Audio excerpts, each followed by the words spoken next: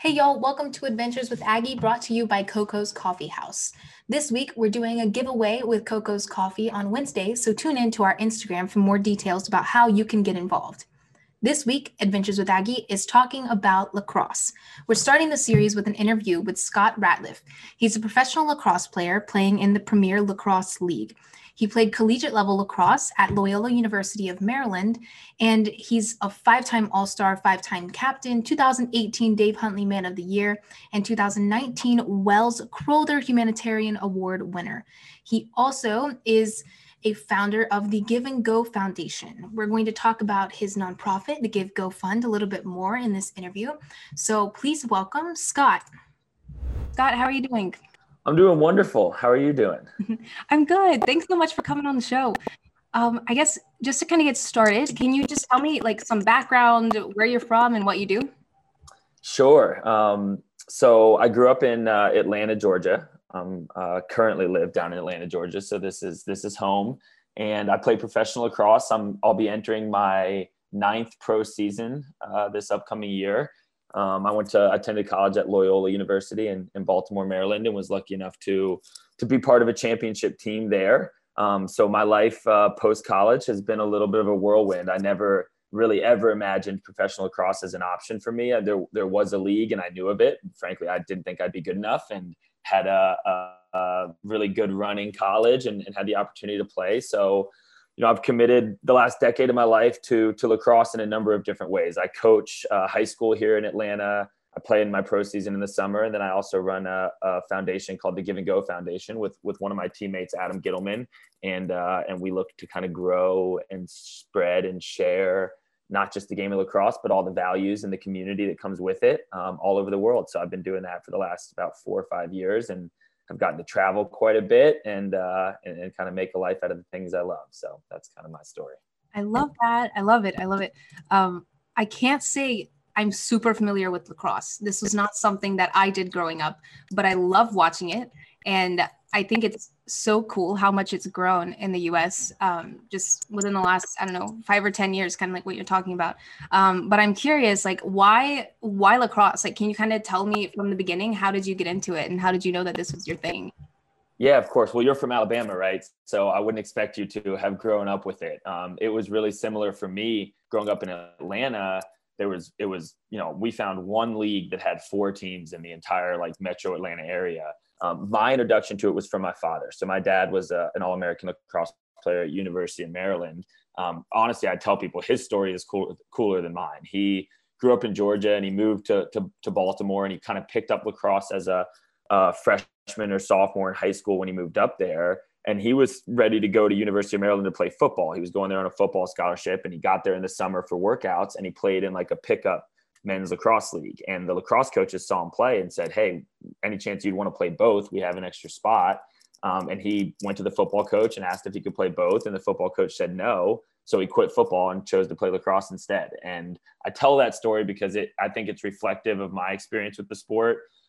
The reasons he chose it were, one, he talked about injuries, which is way ahead of his time to kind of see that in the 70s. But the big one was he just said, I loved football games, but I hated practice. And I think, a lot of athletes who have played that sport can relate to that.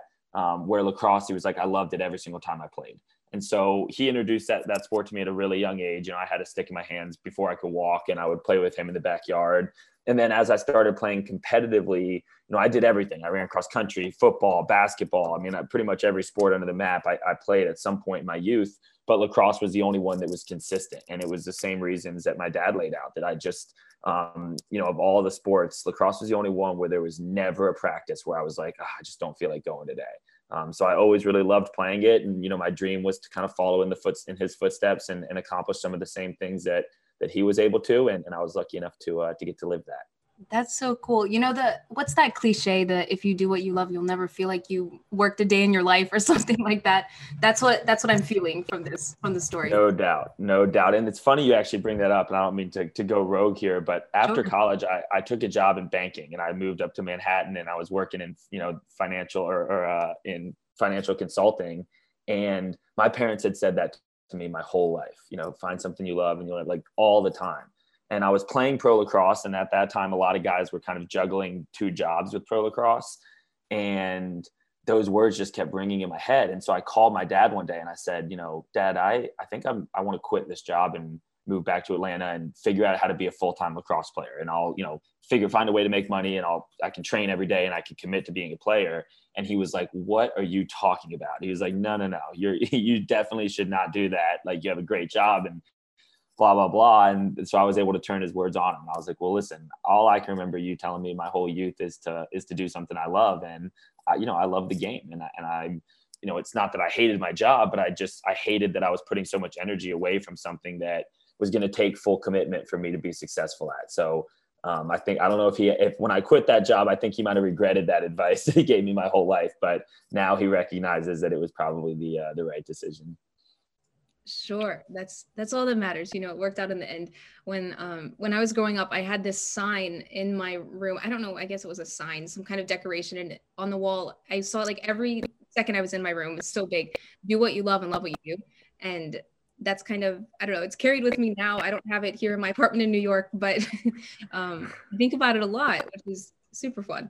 But I guess let's go back to kind of your transition from college to professional lacrosse. What was that like? And can you kind of just tell me some of the differences? Yeah, of course. So it was challenging. College lacrosse at that time was like the pinnacle, seen as kind of the pinnacle of lacrosse. Again, there was a pro league, but it wasn't very established. The pay wasn't very good. It wasn't a full-time job the way that it's become now. So the biggest challenge in adjusting from college to pro wasn't actually on the field. It was figuring out, without the structure of a team and coaches and workouts every day, how do you stay in shape and maximize your potential? And so I was really lucky to be drafted to a team called the Boston Cannons. And there were a lot of older players on that team who had made a full-time career in lacrosse. So while I was kind of starting that, working in banking, and I was commuting from New York City to Boston to play on weekends, I just realized in my first year or two that if I was going to last in this league and if I was going to maximize my potential, I would need to figure out a career or a situation where I could train and have a stick in my hands every day. And that's obviously a little tougher in Manhattan. I was in Crunch Fitness, working out next to bankers, and that just wasn't gonna get it done for me as far as the reaching my potential on the field. So once I kind of made the commitment to pro lacrosse full time, and I moved back home where I had my trainers and my gym, and frankly, in Atlanta, there's just a lot more space to run. I love to run in the trails, in the woods, and that was really when it clicked. And I started finding a lot of success on the field, and I kind of realized, like, okay, this is something I'm going to be able to do for a long time. So the on the field stuff, the game's the game, right? And you learn and you figure that out. And I didn't find that to be, of course, it is a level up, high school to college and college to pro. The skill level gets better and everything else. But it was unique in my situation, where the real challenge was just learning to develop that discipline of training and diet and all those things you need to do on your own without the same structure that you have in college or that most other pro sports have when they're kind of more full time. Sure. Yeah, I think that's huge. The way you feel as a team, it's very different, at least from what I can tell speaking with college athletes. I do a series on student athletes and I speak with professional athletes, and you can tell that just the mindset is different, like when you're trying to make a career out of it rather than you're on scholarship or something like that. It's a very different vibe. Yeah. And like in college, it's like your best friends and you don't know anybody you're playing against. So it's very easy for this, unity and bonding, and you're young and you're excited. And, that's just not the case in the pros. And I know some people maybe prefer college sports because of that, but it is what it is. When you get to the pro leagues, your best friend might be on the other team. Your best college teammate might be on the other team. When you get to my point, you've played 9 years. It's like you've played with multiple guys on every single team that you play against. So it does change the dynamic of it a little bit. But I just think the people who are able to make it to this level, it doesn't matter. When the game starts, you flip the switch and you've got that kind of warrior spirit. So that, yeah, again, for me and my competitive nature, that has never been too big of an adjustment. Sure. Well, let's talk about those 9 years. Can you give me some highlights or your favorite moments or something that sticks out to you that you enjoyed the most in your career so far? So I hate to answer this way, but when you say what sticks out the most, the truth is that I haven't won a championship. I mean, it's like I'm at this point in my career where it's the only thing I can think about. I was lucky enough to win one my junior year of college, and you kind of just felt like after that happened, it was like, all right, well, cool. This is the routine. I'll play a few years. It's not easy, but I'll keep winning. And my third year in pro lacrosse was a real highlight for me. I had probably the best season statistically I've ever had. And we were very, very close to winning a championship. So again, I think that gave me this false sense of, all right, well, it took me my third year in college, I won it. My third year in the pros, I was one goal away. So I'll be back and I'll get this chance. And, now here since that season, it's been another 6 and I haven't been able to get over that hump. So that's clearly where my mind is very occupied right now is I'm eager to kind of get over that hump and win. But other than that, the best moments are just the places that the game has brought me and the people it's brought me. My closest friends in my life now are guys who I've played with professionally and they've helped to kind of mold me into who I am and, just going through the ups and downs of life. I mean, forget the on the field stuff, but just going through life and having teammates still into your mid 20s and into your late 20s. That's not common. And I see that in a lot of my other college teammates who aren't playing professional and who don't have that the way I do. So that's really what stands out to me is that even though it's not the same as college, being able to have that second family and that support system has been huge for me in my life. Definitely. I guess my first comment here, you got time. There's still time to win. There's time. Yeah, but I want to win a few. No, I love it. I mean, that's normal, the crave to win, that's why people love sports. Yeah, no, cool. Let's move into the Give and Go Foundation though. Tell me about it. What's the mission? I guess what sparked this? Yeah, great question. So yeah, the Give and Go Foundation, the mission statement as written is to empower underserved lacrosse communities worldwide. And we left it intentionally vague because, we wanted to understand how do we do that? And and empowering an underserved community can mean a lot of different things in a lot of different places. And so I guess I'll go to kind of the origin of it. My teammate, Adam Gittleman, who I mentioned, and I both started traveling, around our mid 20s in our off season just to go see the world and to do it. And we kind of thought, well, we're going to be in these foreign countries. Like it would be fun to just reach out to some lacrosse programs and show up at a practice and shoot around and maybe, take a day off from the drinks and the sightseeing and get a little exercise in. So we both separately, went to Japan and he was in Prague and like different places in Europe. And we started to realize like there's a lot of lacrosse, and in those nations in more developed countries, it really reminded me of what lacrosse was like in Atlanta when I was growing up. Like it's there and there's people who play and there's leagues, but there's not coaching. There's not stores to get equipment. There's not, access to kind of seeing yourself going to play it at a higher level. So it was very much like a hobby for different groups of friends in these countries. And the table really flipped when Adam and I took a trip together to Nicaragua. We went to Managua, Nicaragua with an existing nonprofit called Lacrosse Nations. And what they did was they created an after-school program for an underserved community in Managua that was going to introduce lacrosse to these kids and give them an activity every day after school. So different from, Asia and Europe where we had been and coached. This was not about developing lacrosse players or creating leagues or sending, kids off to college to play necessarily. This was about giving these kids an outlet. These were extremely poor families who, the parents didn't have the means to kind of help their kids after school. So these kids are finishing school and then they're going and, they're sitting on the street and they're hanging out and really don't have many mentors or a lot of structure to develop discipline and all the different things that playing youth sports does for you. So we coached, it was something like 6 hours a day for 7 straight days. And we both were just like blown away by the experience, what it did to us and our hearts and the impact it was making on kids. They were giving them, once you come consistently for 2 months, you get a stick. Once you come another month, you get a ball, then you might get some gloves. And so it was doing so much more than just introducing the game. And I think anybody who's really loved the sport gets that, right? It is about the sport, but it's about what you learn from the sport, the mentors that you get from the sport, the friends and the community that the sport brings to you. So after that trip, Adam and I went down to Argentina and we were running clinics in Argentina again. And we of course are always doing this for free and never asking for payment. And we got a call from the director of Lacrosse Nations, the organization, who said, you guys were posting on your social media while you were here, and we just had our best fundraising week of the year. And so that was like the light bulb moment where it was like, okay, we have a platform of people who love this sport, and we can use this platform to fundraise for existing organizations like Lacrosse Nations. And so that's why we, called it Give Go Fund. Was our kind of first initiatives were just to be a fundraising platform for them and for some of the programs we had met in Europe or met in Japan who needed just, the extra resources, whether it's paying for field space or whether it's, it's really expensive to ship equipment and get it through customs and do things like that. So could we help load some equipment on our back and bring it to these places and run free clinics and leave it there?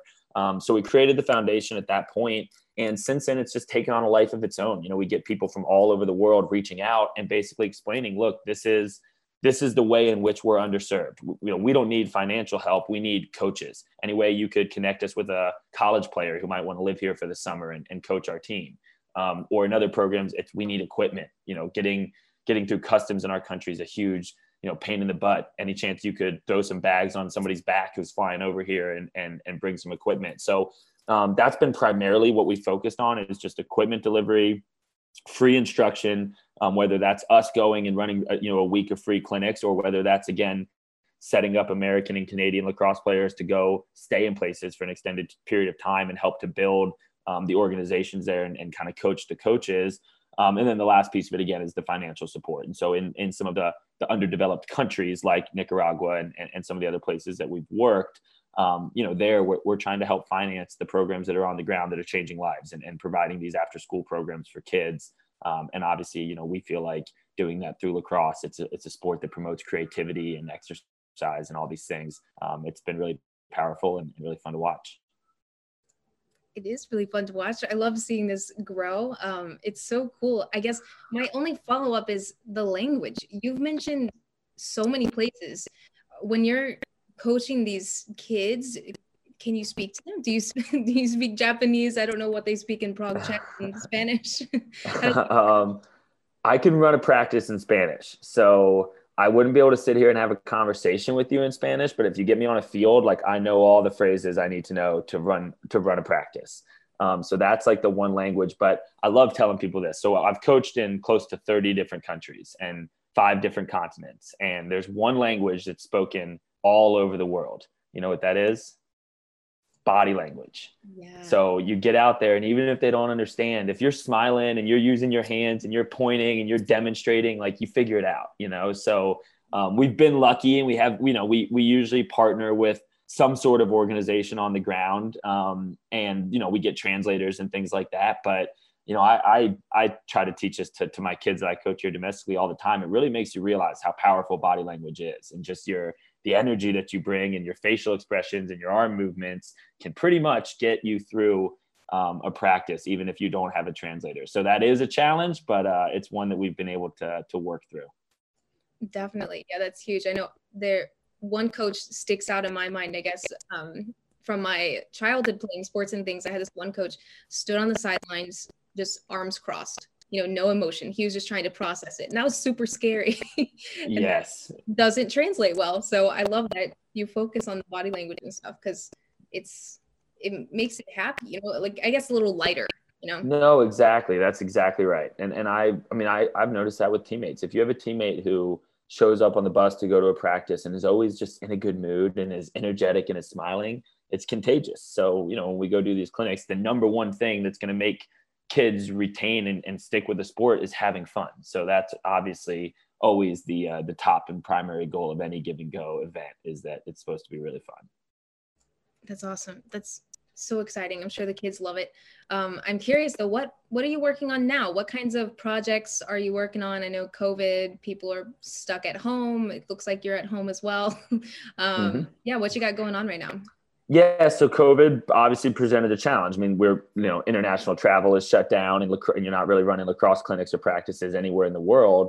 So we wanted to look at how could we still do something to make an impact. And, with everything happening in our country over the kind of the course of this year, we were inspired to create a couple of scholarship funds. So we created a Kyle Harrison scholarship, which is Kyle Harrison's a legendary player. He still plays professionally.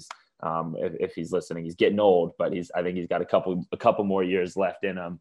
And he's one of the icons in our sport, and he's an African-American guy and has done an awful lot to promote diversity and inclusion within lacrosse, which, to just speak frankly, is a massive issue for lacrosse. We have a stereotype of privileged, rich, white kids, and it's not completely wrong. I think there is a lot of that in our sport. And I think a lot of the guys who play at my level are really passionate about overcoming that and making the sport available to more people, but not just available, but also to feel more inclusive, right? And to educate and to be more inviting and to show these mentors like Kyle Harrison and that young Black players can look up to.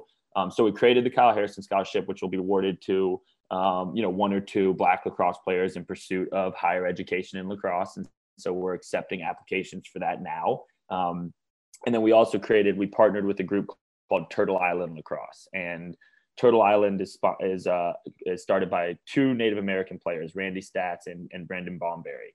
And lacrosse is an indigenous sport, right? It comes from the Iroquois people. And so again, when you think of the stereotype around lacrosse, it's not our sport. Like, we didn't come up with it. We weren't the first to play it. And so Turtle Island's really focused around educating about that and explaining the history of the game and what the game means to them. It's not a sport for them. It's a form of prayer and a form of healing that they use to honor the creator. And again, I think anybody who really, really loves the sport feels that in it. And so we wanted to take an active role in one, similar to the Kyle Harrison Scholarship. We'll provide a monetary scholarship to a handful of Indigenous players in pursuit of higher education in lacrosse. But we also wanted to take an active role of bringing these guys from Turtle Island out into the world. And we think it's really important that wherever the game grows, the story of the game grows with it. And so, Adam and myself do our best to stand up there and share the Native American roots, but we can't do it the way that Randy and Brendan and the Indigenous players, and there's a lot of them in pro lacrosse, are able to do it. So on top of just providing the monetary scholarship, we're also going to have a partnership with them. And, once COVID ends, get them out into the world and take them to all these different places that we've gotten to coach and allow them to tell the story of the game and the values that they believe it represents. We think that can be really powerful. So it was crazy because we were expecting this slow year in 2020, and we announced these 2 scholarships, and we ended up having our best fundraising year yet, which is amazing because it'll allow us to, again, award more scholarships to more players in both of those communities. And we're really proud of that. Well, that's awesome. Congrats. That's so exciting. I love hearing success in the midst of not great times we're in. But I'm going to link the story in the comments just so people can check it out, because I don't think that many people know that story. Kind of like what you're saying, the education piece of lacrosse is huge. And I mean, people like me, I don't know all the details of that either. This is new information as you're speaking to me. But that's so important. And I think people realize that now too, as well. They're trying to learn more about the roots of all sports, which is so interesting. No doubt. And it's something that was really cool was in the Professional League Championship, a guy named Zed Williams, who's an Indigenous player, won MVP, and his team won the championship. And in the post-game celebration, everybody else just throws their sticks and their gloves in the air, and they're all on stage and getting the trophy and drinking the champagne. Well, Zed is holding his stick. He's got his MVP trophy, the championship trophy. He's doing an interview with the microphone, and he has his stick in his hands. And the reason for that is the stick is sacred to them. So, again, it's truly brings a lot of perspective when you're playing a game and you're doing it for money or whatever else, to just realize that, yes, he's playing a game and he's really freaking good at it, but it's about so much more to him. It's about his family and his history and his heritage. And to him, that, again, that stick is a form of prayer. And I think that the more people that understand that about the sport will be drawn to it. So I think it's a really important story to kind of tell and to spread. Definitely. That's so cool to see. You see it happening now. I think once people know the story, they'll become more aware and understand just what they're watching, and then also why people are the way they are, which is totally. I love talking about that. What makes you? Yeah. It's kind of like what we were talking about at the beginning of this show too. Awesome. Well, I guess what are the long-term goals for the Give Go Fund? What do you have coming up? I know you had a lot of success this year, but what's next? Yeah, so that's a good question. Again, it's really been just kind of a whirlwind of going wherever the game takes us as far as people reaching out. So our goals are just to continue to grow. We're still, relatively small. And so just kind of finding the capacity to be able to take on more projects and get more actively involved, specifically in growing youth lacrosse. So we feel like we have a pretty good stronghold in Central and South America and with some of these after school programs. And that's really providing it for kids, which is where we feel like it can make the most impact. In more developed countries, it's a lot of times it's college and out of college age people playing. And they do it as a rec sport and a club sport. And, maybe they'll try to make a national team and things like that. And that's great. And we love helping and supporting them. But our goal is to empower them to start youth leagues, right? Because again, getting into it at a young age is where it can really change your life and where you can really learn a lot of these values and being welcomed into the community. So there's a number of ways of doing that. But the biggest way for us is we leave them with the equipment to be able to go into a school, and you go into a PE class. And again, this is stuff that I've been doing in Atlanta since I, started kind of playing in college and beyond to get the game to grow. And you show up in a school and you say, hey, can we come run PE for a day? And you pass out a bunch of sticks and you introduce the game and you teach them to catch and throw, and you leave them with a flyer saying we have tryouts or camp or whatever. So that's kind of our immediate target, is to just figure out, specifically in Europe, where the game is really budding and it's teetering on the edge of becoming a mainstream sport over there. We want to be kind of really actively involved in helping to start some youth programs over there. And we've been able to do that in countries like Belgium. And we're working on some stuff in Germany and other places. So we're excited about that. That's awesome. I know we did have some, people like you, when I was in elementary school, middle school, something like that, someone did come and they tried to teach me lacrosse. I couldn't figure it out. It wasn't my favorite thing, but I do remember that still. And it was fun. It was fun while it lasted. I know they brought some sticks and some trash cans for us to shoot into. And yep, that's exactly it. It obviously impacted me. I remember it however many years later. So yes. Well, and one of the things that actually is hard is you need proper equipment. Like if you get a stick that's just like somebody's old worn out stick and it doesn't work, you don't retain kids because they go to throw and the ball doesn't go where they want. And they say, this is stupid, and they walk away. So helping that, and that's what you find in a lot of these countries, is hand-me-down stuff that's been donated and sent. So being able to, we've partnered with some really cool companies to be able to provide well-strung, the stringing goes inside the stick, well-strung sticks that work, so that when kids go to throw with it, they, again, hopefully, kind of fall in love with it because they don't find it quite as difficult as playing with the worn out gear. So that's a big piece to keeping kids in the game. Yeah, that's huge. That's huge.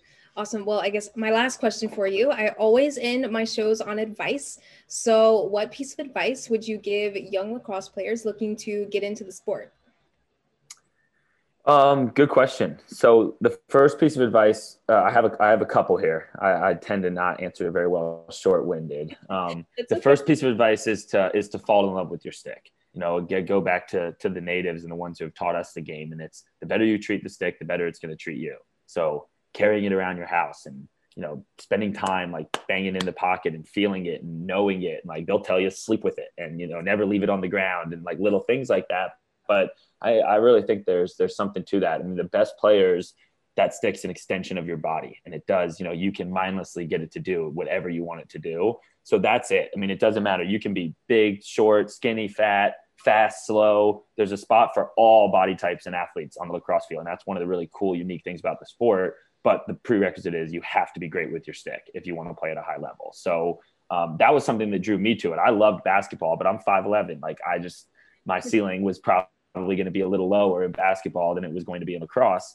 So I love sharing that with people that, some of the best players in the world are. I've got a guy on my team who's 5'7". He was the all-time leading scorer in NCAA lacrosse for a little while. And then you have some other guys that look like NFL tight ends and they're playing on the same field and they're both effective. So that's a really cool piece of it. So fall in love with your stick, make that the priority would be number one. And then the other piece of advice, and this is just kind of the more the general life advice that has really helped me through the years, is just to trust yourself.